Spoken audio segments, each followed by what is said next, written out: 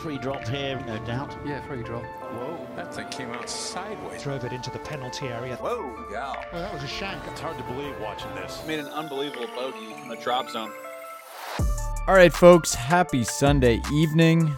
Dylan DeChair here, coming to you from Seattle, Washington, where I've just returned home after kind of an odyssey. Sean Zock joins me from the Low Country. Sean, it's nice to be here. How are you?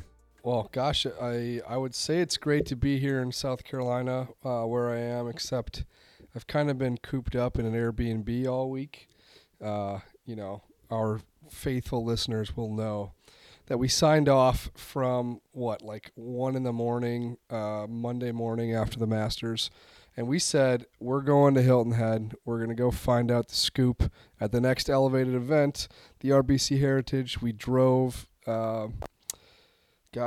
we drove on Monday, and Tuesday morning I woke up kind of not feeling great. And then Tuesday afternoon I found out, hey, Sean, you should probably go get tested for COVID. And turns out I was positive. So I've been isolating by myself, like 2 miles away from Harbor Town all week long. And so I didn't get to see a single golf shot in person.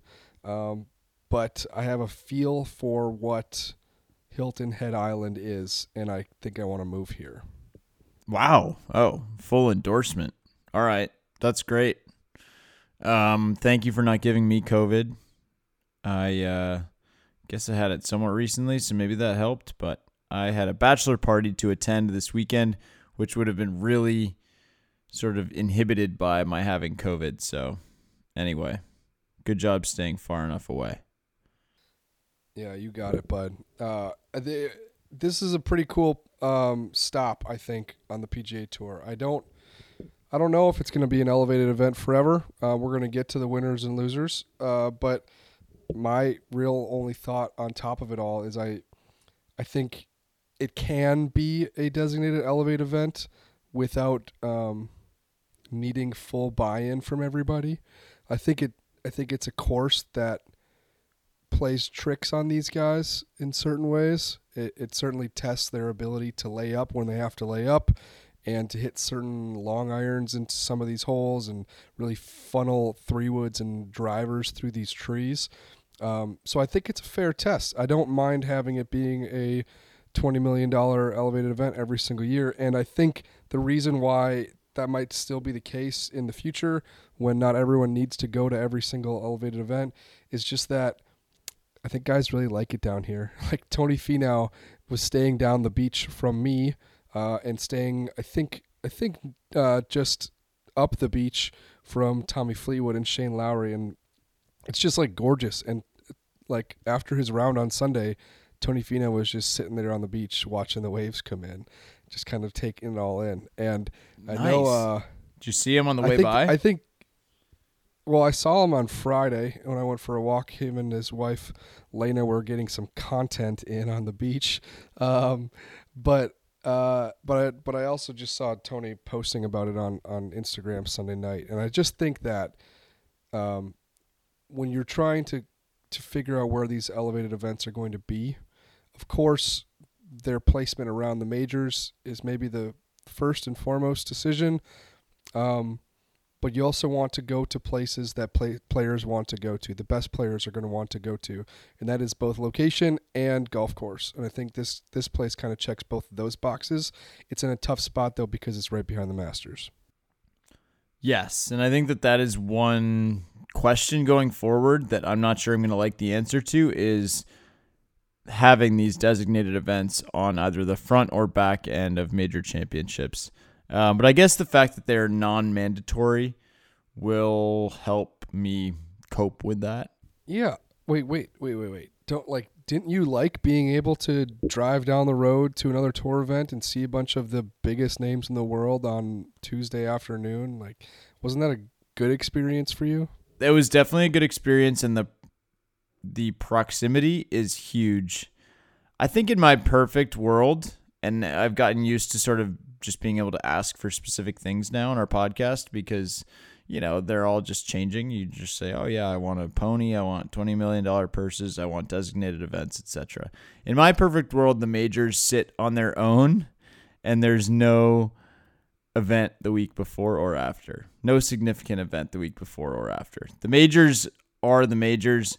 I don't like the sense of anticlimax that comes with playing a week after the major. But, by the time we got to Sunday, it was all good. I was invested. I was flying back. And again, the new age of streaming on planes is a godsend. And I had a really lovely time flying from Charleston direct to Seattle. Shout out Alaska Airlines. And streaming Fitz versus Spieth versus Cantlay versus Sungjae Im, etc. So ended up a great tournament. I think it's interesting the way the course looks and feels and plays different from a lot of the other big time designated events. I mean, we're going to Wells Fargo in a couple weeks, going to Quail Hollow. That'll be the next one. And that is a big, beefy Bombers golf course, right? This one, not so much. But by the end of the weekend, we saw a bunch of the big-time players anyway. Not necessarily the longest hitters, but, it was the usual suspects contending. It still feels like it separated the wheat from the chaff, Sean. The future of the PGA Tour is going to be designated schedules. Like, you're going to have a player like Tommy Fleetwood, for example, European. He's an Englishman. He's going to play in the Middle East in the beginning of his season, and he's going to come back to the PGA Tour, and then he's going to, at the end of his season, probably go back and play in Europe. And so he's going to play a designated schedule. And I think why this course should be on the designated schedule is what you just said. It is different. It is different than Riviera. Patrick Cantlay talked to us in the press conference on Tuesday, kind of comparing this course to Riviera, places where it's both fair and less fair than Riviera. And if you just look at the lineup of tour courses, the ones that don't get designated are the ones that are just going to be the kind of cookie cutter PGA Tour courses. You're we went to Century in Hawaii. That is a fun course to watch golf on.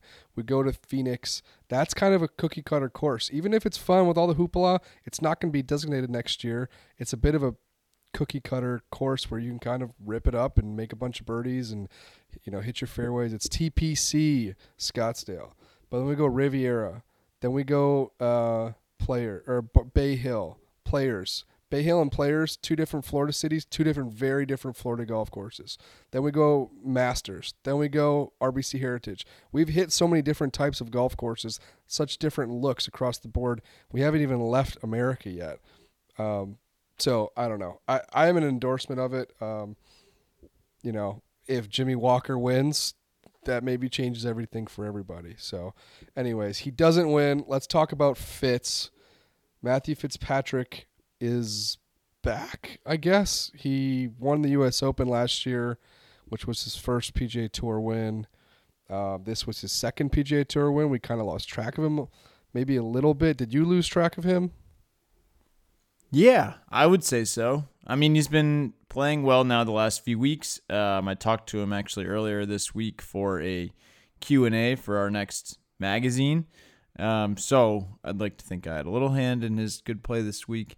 But no, he was out, Sean. He was not feeling good. He was not feeling like himself. He was missing cuts. He had this nebulous neck injury that he couldn't seem to quite solve. And maybe he pushed too hard. Maybe he, didn't take enough time off. But it kind of seemed like once he solved that, now here he is again. I think he's moving up to number 8 in the world after being number 16 going into this week. He just finished 10th at the Masters, and now a big victory at his favorite course. It's funny, I was reading through some of his quotes and listening to his stuff, and it's not exactly like the feel-good rags to riches story you might get in some other sports. But the fact that Matt Fitzpatrick and his family used to come on vacation to Hilton Head and play golf here and go to the tournament. Made this a special spot for him and for his family. He's always had this tournament circled as a result. He's got the head cover with the lighthouse on his driver. Other than the majors, this is the one he wanted the most. I think that there's something pretty cool and significant about that. It's his equivalent of Max Homa at the Genesis, I guess, which is funny because it's Hilton Head and he's English and he's English. He's from Sheffield. I think what I think was good about that storyline that played out on golf websites all over the world this weekend is that it is genuine. This is not us grasping for straws. Like you said, he has the Hilton Head cover. When he hit the shot, he almost holed out in the playoff to end it for eagle. He realized it was a good shot because up at the green, his mom and his girlfriend were like freaking out. And I'm just imagining what his mom is thinking, 15 years after probably watching other pros hit that shot with her son at her side. Like that was playing out for her in real life with him hitting the shots. There's a photo that Evan Priest took after the playoff had ended, after Matt had been whisked off to media after a trophy ceremony. There's just a photo of Matt Fitzpatrick's father and his caddy, Billy Foster, and they're just kind of like hands on their hips looking out at the 18th hole, just kind of like, gosh, can you believe that he really did this? And it just, again, if you put thoughts in his father's head or you try to imagine what his father is thinking, it's like, holy cow, like 15 years ago, I was vacationing down here with my sons, trying to probably play a little golf, trying to enjoy the area. And now, holy cow, I'm back and my son is winning, $3+ million at this golf tournament. The connection is very real, and I'm glad that it was shared and not like overblown, but like perfectly captured this weekend. Here's the crazy thing, though, is this is a stronger tournament than it's ever been, than any tournament he would have watched there. It's funny. He was telling the story after the round of talking to his dad, or of whether he had memories of really watching the tournament in the past. And he said, well, he would always ask his dad, is Tiger here? Is Tiger going to be playing? And his dad would say, no, Tiger's not playing. And yes, Tiger was also not playing this week, but just about everyone else was, with at least one notable exception that we will touch on later. You know who I would watch play this golf course? Tiger Woods. Sure. Tiger riding around in a golf cart, just working 6 irons into these tricky little pins. I would watch the hell out of that. Dylan, I have one kind of time traveling question for you. I want you to go back about 18 months. You and I are standing in the fairway, one of the 2 fairways at Whistling Straits, and the final match of the 2021 Ryder Cup is coming up the fairway, and it's Matt Fitzpatrick versus Daniel Berger. The Ryder Cup has been claimed for well over an hour by now, maybe 2 hours, and this is the final one. And if Fitz makes par on 18, I believe if he makes par, then the European team avoids having the worst defeat in the history of the Ryder Cup, the modern history of the Ryder Cup. And so Padraig Harrington's reputation as a Ryder Cup captain is kind of hanging on Matt Fitzpatrick's ability to just make par against Daniel Berger, and he completely lays the sod over it in that fairway. And I remember standing next to you being like, oh God, having this kind of guttural reaction because it was the most anti-clutch golf shot full swing golf shot that I've seen in a very long time, especially in person. And I want you to compare what that guy looked like in that moment compared to the Fitz that we see now, the major champion winning, designated event winning, kind of newly, wildly confident version of Fitz. It's funny because I just had a moment with him had a sit down conversation, and I wish that I had actually brought up this exact moment in time, because not so much because of what happened there, but because of what happened directly afterwards, because he did not look good at that Ryder Cup. He was notably uncomfortable in that moment. At least that's what it looked like to us watching. Hit a dreadful golf shot, lost the match, but then his very next start, I believe, was the Andalusia Masters, and he won. And then he played well. He finished second at the DP World Tour Championship at the end of that year. This is 2021. And then he comes out, he racks up a bunch of top 10s, top 12 finishes on the PGA Tour to start the year, at Phoenix, at Pebble, at Bay Hill, at the Valspar.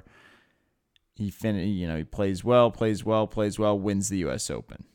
So that was really the low moment, is where we saw him. And I'm curious if he would say that lit a fire under him, that gave him some realization of mindset that he was going to have to tweak, because the guy that we saw coming down the stretch today was really good.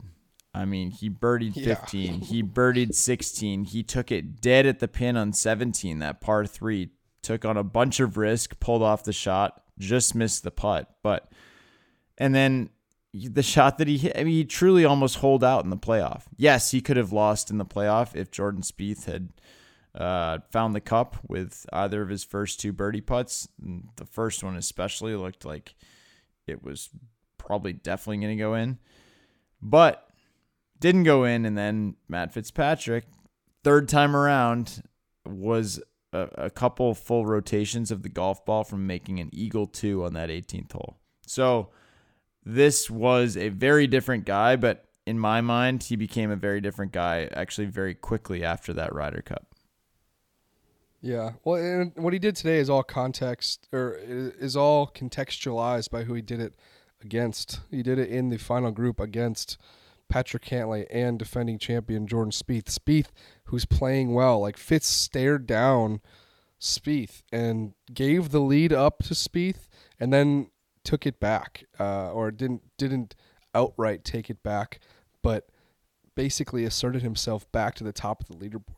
It's just one thing, like, to do that against, I don't know, whoever he was playing at the Andalusia Masters. It's just completely different to do it against a charging Jordan Spieth when the fans on site are cheering for Spieth. The entire tournament is kind of leaning in his direction. They're chanting USA, USA. Like, that is all context for what he accomplished today. And so if you are, if you're a Fitz person, or if you are a European Ryder Cup fan, like, this is the win that really kind of says, okay, we're coming this year. Like, this is not going to be a team that just, kneels down in Rome. It's Rory, it's Rahm, who's the best golfer on the planet. It's Fitz, it's Hatton, it's Fleetwood, who's playing really well. Like, that's what this win kind of starts to make me think about.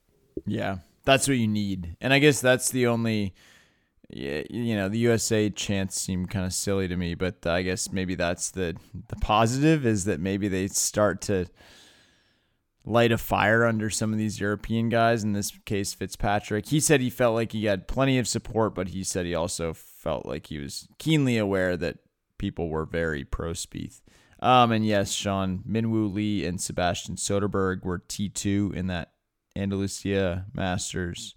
Robert Rock was one shot further back of those guys.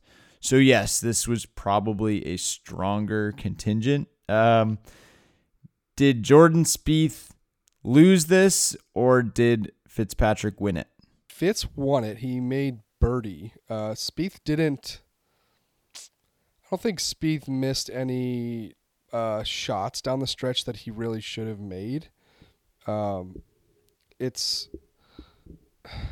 Yes. Like, No. This Spieth is the correct answer. You don't have to back off of this. Just because he hit 2 good putts, or he hit at least. The first one was really a good putt. I mean, yeah, he has nothing to be ashamed of in my mind. This is a positive for Spieth, right? Yeah, completely positive. The weird thing is that he began the week, if we can dial back to Sunday at the Masters, complaining. right? He complained about how tired he was. He was making mental mistakes and finishing T4 at Augusta National, and it just kind of felt like Jordan was spent. And he did not look spent this week. I know he's tired, and he's going to take at least 2 weeks off. He's going to play a couple events before the PGA Championship. But if the PGA Championship was next week, I would be betting on him to win. He feels really dialed right now. He feels as back as honestly as we've kind of seen in recent years. He made 5 bogeys this week, 0 doubles. Right, the Jordan Spieth inexplicable double bogey that turns a 66 into a 68. That didn't happen this week. Well, that's what stood out about today, right? He was just steady. I mean, he made 1 bogey on the back 9 when he was, he was chipping from a really tricky spot where everyone kept chipping it into the water. Patrick Cantlay chipped it into the dock. But besides that, clean card, 6 birdies, 1 bogey, 66 in pretty windy conditions. So yeah, pretty impressive. He moves back up to number 9 in the world. Well, you're really dialed on these world rankings, man. Yeah, I'm dialed. But in this case, it's interesting to me because he is now 5 spots ahead of JT in the world ranking.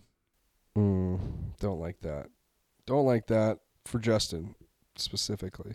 I want you to slot Jordan in for the PGA Championship. That will be his chance. I don't know how many tries he's had at it, maybe 4 now, to win the career Grand Slam. He's won the Masters, he's won the U.S. Open, he's won the British Open, and this will be another chance to win the PGA Championship. Who or what, like, if you are doing power rankings for someone for the PGA Championship, what number is he on the power ranking scale? Like, you have Rahm, you have Rory, you have Scheffler. Who else is 4, 5, whatever? Yeah, so there's Rahm and Scotty. Those are 1 and 2 right now. Then there's Rory at 3. There is Xander, who is probably going to win the rest of the majors this year, and Patrick Cantlay, who we will also discuss. Are you putting Cantlay above Spieth? I want you to slot him in. Pick a spot. I think I'm slotting Spieth in at number. I think he's in there at number 6, and I think he's right there with Cameron Young. Wait, is 6 behind Cantlay? Yeah. Oh my gosh. What's wrong with that? He's not as good at golf as Patrick Cantlay is at the moment, but he's very good at playing golf tournaments. Yeah, I think he's right on his heels, but I think that he just doesn't quite have the same level of consistency, I guess. Play is slightly quicker over the ball itself, although he talks a lot more. Where would you have him? Higher? Yeah, through 72 holes, who I am expecting to be highest on the leaderboard. I'll give you the top 3 that you selected, but I put him at T4 right next to Xander. Definitely higher than Cantlay. I mean, it is a bit of a mind bender. All right, definitely higher than Cantlay. It's kind of a mind bender because you have this group of guys. I mean, they have the defending champ, Justin Thomas. Would it be shocking if he's in that contingent? No. You've got Tony Finau. You've got Cameron Young. Will Z, unfortunately, not involved. But now Fitz. And then, we've forgotten quickly about Max Homa. We've moved on from him, but, he was playing elite golf for quite a while. I want dudes who are going to finish at a major championship. I want dudes who are going to add a big yellow spot on their Wikipedia top 10 major championship finishes spot. Spieth is a finisher, man. Whatever he did at the Masters on Sunday, just being like, no, actually, I can go out and contend in this thing. I can go and make people think. I can go and make a charge. Spieth does that a lot more than I think he gets credit for. He's been doing it lately. So I'm in on Spieth. The thing is, it actually really, it feels like he did close this tournament out today, right? Like, he even said it about his putt in that playoff. 8 out of 10 times he hits that same putt, it goes in. I don't know if that's true or not, but at least in his mind, he Why didn't it go in then? I don't know. And, you got a bad bounce or something. But in his mind, he closed out this tournament. In his mind, he basically won it. He didn't technically win it, but he did everything that he needed to do to win it. What do we make of Patrick Cantlay? Drop zone guest. I was asked. I wanted to know what we could add to the discourse because it is certainly getting out of hand. Anytime my brother's sending me memes and gifs and tweets about Patrick Cantlay, that's not a good sign. I don't know if my brother's ever done that about any other golfer, but he's in on the Patrick Cantlay slow play discourse. That's not a good sign. My cousin Kevin texted me for the first time in a while. He wanted to get some Cantlay takes off. Yeah, what are you gonna say, Sean? What can you add to the discourse? Because I think I've got a couple things. I've got a little context I'd like to add.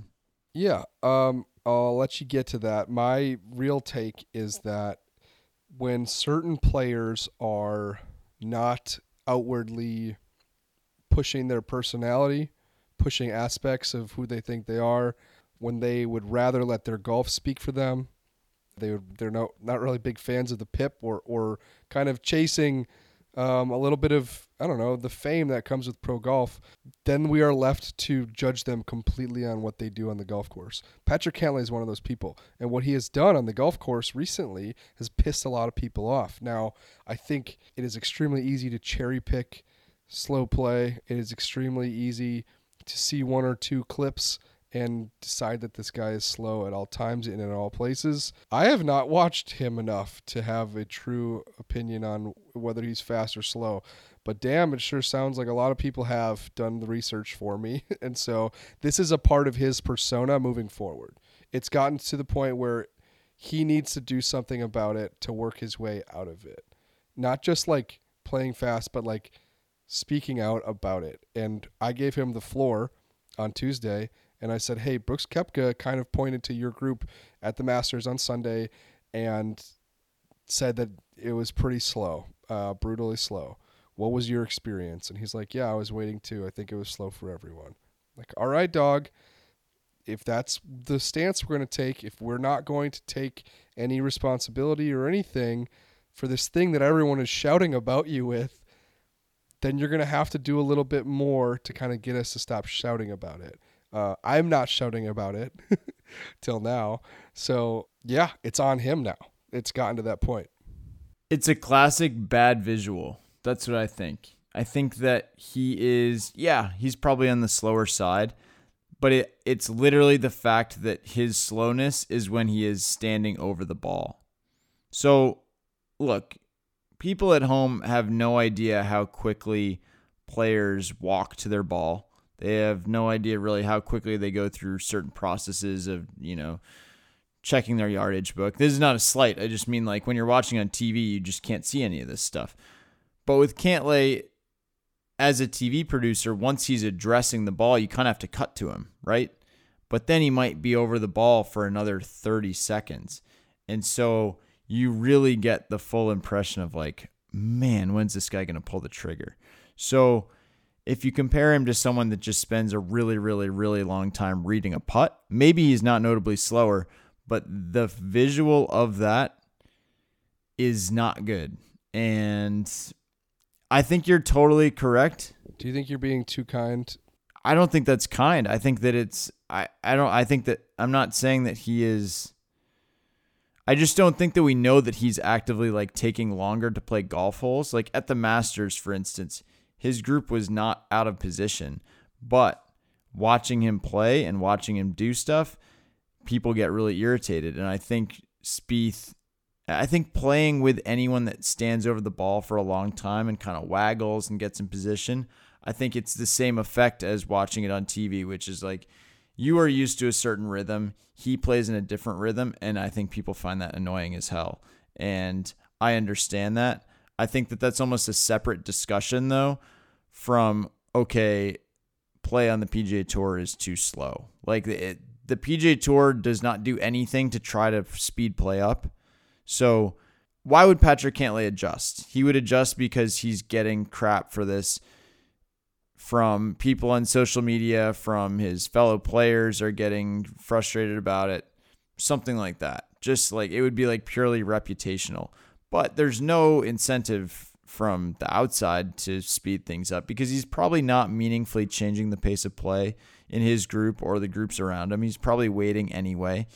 And so, yeah, there's not really any incentive unless he just wants to be perceived better, that is a large incentive, but it's probably a lesser incentive for Cantlay than for other people who would be more attuned to what people are saying about them.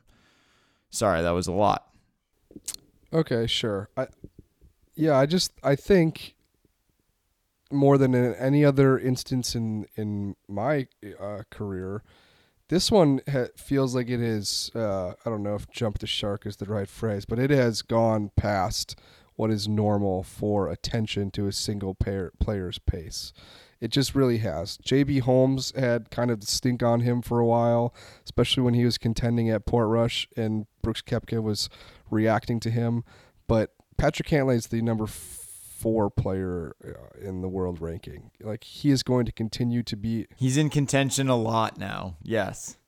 Yeah. And so, like, the broadcasters were talking about it. Like, there was a discussion. Mm-hmm.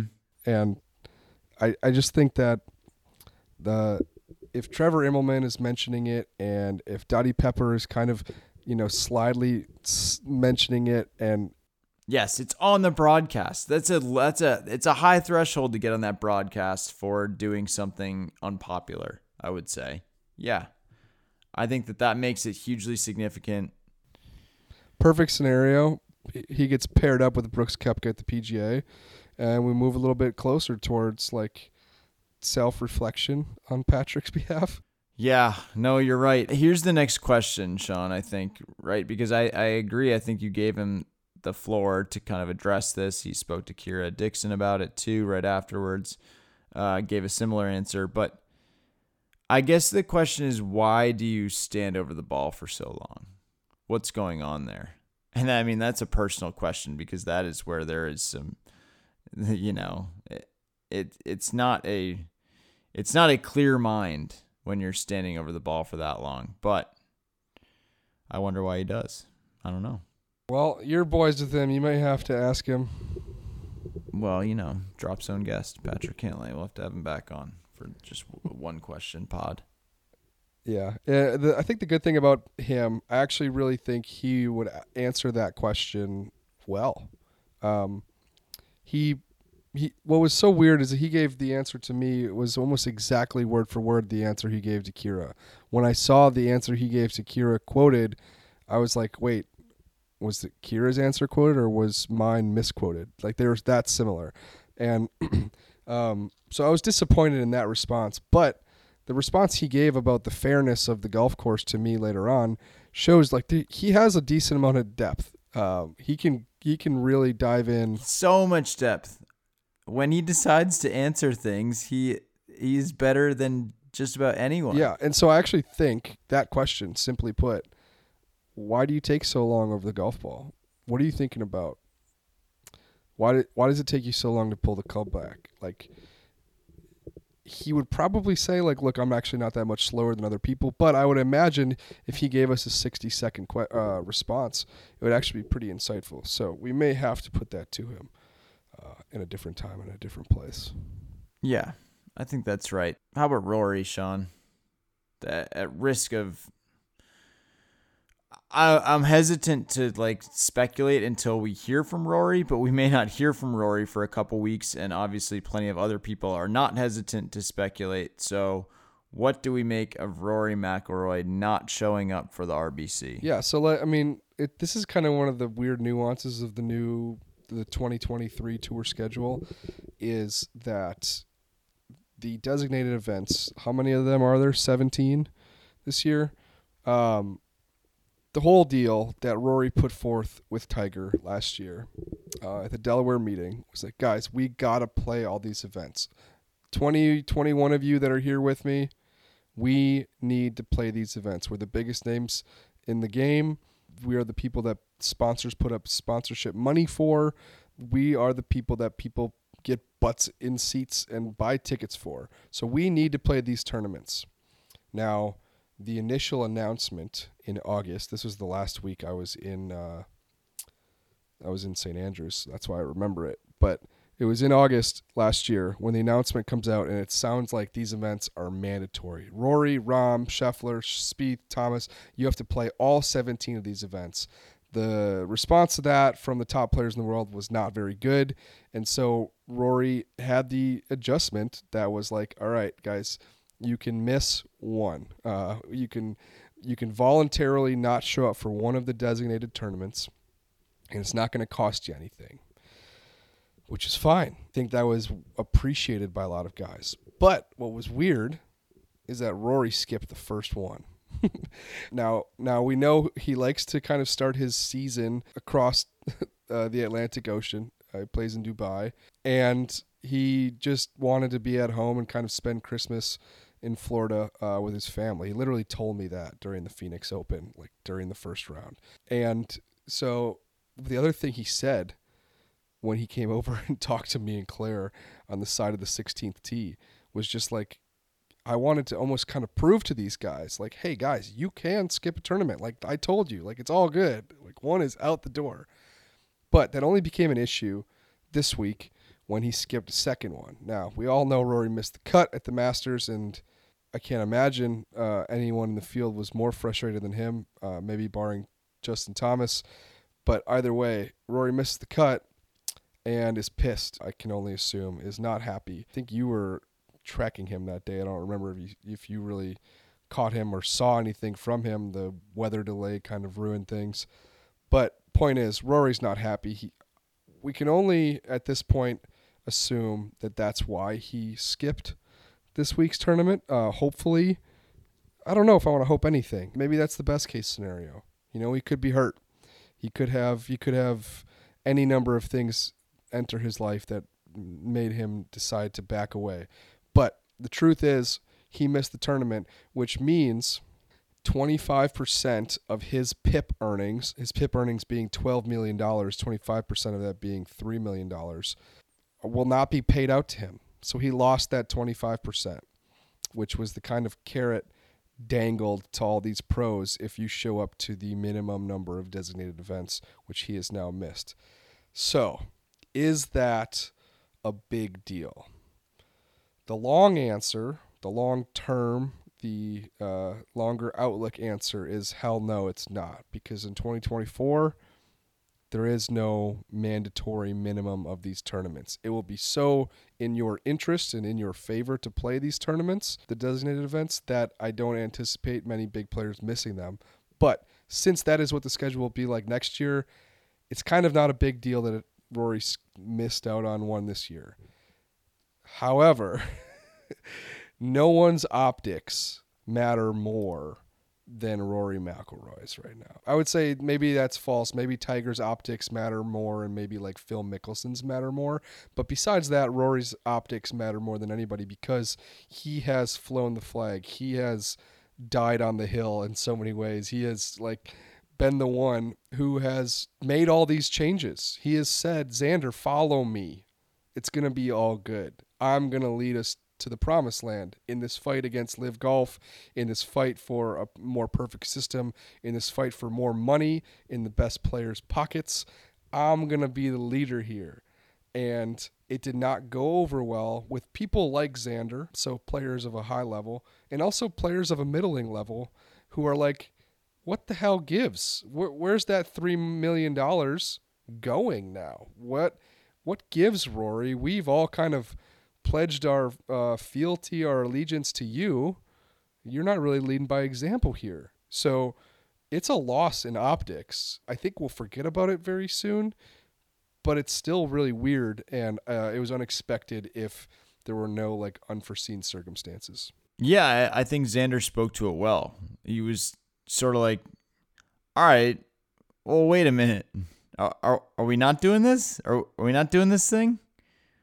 And, you know, I mean, I think if Rory does get punished, if the $3 million, it seems like we're reasonably confident that he will not be getting that $3 million. I know there's some discretion there. Like, obviously Tiger is not playing all these events, but I don't expect him to be docked, etc., etc. But yeah, if Rory doesn't get the $3 million, then maybe it's all good. But it's weird. It's a weird absence. I think that's my biggest takeaway. And if he just is saying, screw it, I'm not in the right frame of mind right now to go to a tournament, he knows it's a bad look, right? He knows that these conversations are happening from people kind of far less sympathetic to his cause and his well-being than we are. So the fact that he knows the way it's going to be received and perceived and skipped it anyway, it just leads me to believe he's not in a great frame of mind. I don't know. It doesn't. It's strange. That's all. Yeah, Xander said rules are rules, which I interpreted as you get what you get, dog. This is kind of what you wanted, and you got to play by the same rules as us. And it's why you don't skip the first homework assignment, Sean. You don't. When you get one skip for the semester, you got to do the first homework assignment, because later, at some point, you're going to be hungover on a Tuesday, things get out of control, and all of a sudden you're going to say, well, I wish I had that skip. I didn't just blow it early on. Hungover on a Tuesday. It really sounds like personal experience. I think that's multiple times you've made that reference on this podcast. Monday Fun Day, Sean. It was Sage Basement was the spot. All right. Well, the only other thing I wanted to say about this tournament was that this was a leaderboard that in many ways tells you why elevated events exist. That there is a difference over the course of 72 holes at a testing golf course between Matt Fitzpatrick and Jimmy Walker. I'm going to end up, I think, creating a new rule for me here, that when we move into 2024 and we have this full slate of top 50 FedEx Cup finishers, those are our guys who will be playing in every designated event. Those are now called designated hitters. We're going to borrow that term from baseball. These are our designated hitters. And Fitz is a designated hitter. Spieth, designated hitter. You keep going down the leaderboard. Cantlay, Xander, Spieth, all designated hitters.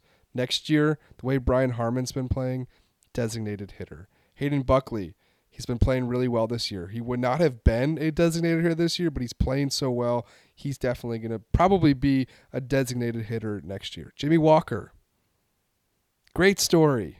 Leading by 3 through 36 holes. He's not a designated hitter. He's just not. And so that is always kind of being proven out at these big events that we put $20 million purses up for. It happens at Riviera and the Phoenix Open. Like, the cream rises to the top. I don't think this is circumstantial or coincidental at this point. Like, it continues to happen. Scotty Scheffler, designated hitter. He is putting maybe worse than he has ever putted as a PGA Tour member. And he's still so damn good. That's weirdly bad right now. Yeah, it's still so damn good, though, that he keeps pushing himself up the leaderboard. John Rahm is exhausted from the Masters. Shoots 72 on Thursday. But if you give designated hitters 4 rounds, the cream is going to rise to the top. Lo and behold, John Rahm beats Jimmy Walker. Aaron Rye shoots 63 in the first round. Really like that guy. He seems like a really nice dude. Fades on the weekend. He is not a designated hitter. Have I made my point clear? You have. Yeah, I've been doing these designated event standings for that purpose, to kind of just see, all right, who's playing well in these things, Formula One style. And I guess one quick question for you. This is a bit of a sidebar. Would you rather finish T25 the way Jimmy Walker did? 65-65 has you in the lead, and then you just sort of slowly fade on the weekend? Or like Justin Thomas did, where he was, had a solid first couple days, but really was never in the tournament. then shot 66 on Sunday to finish also T25. Like, so we can't use the context of who these people are, just how they performed. You can use the context. Because, like, JT's upset with his golf game right now. Yeah.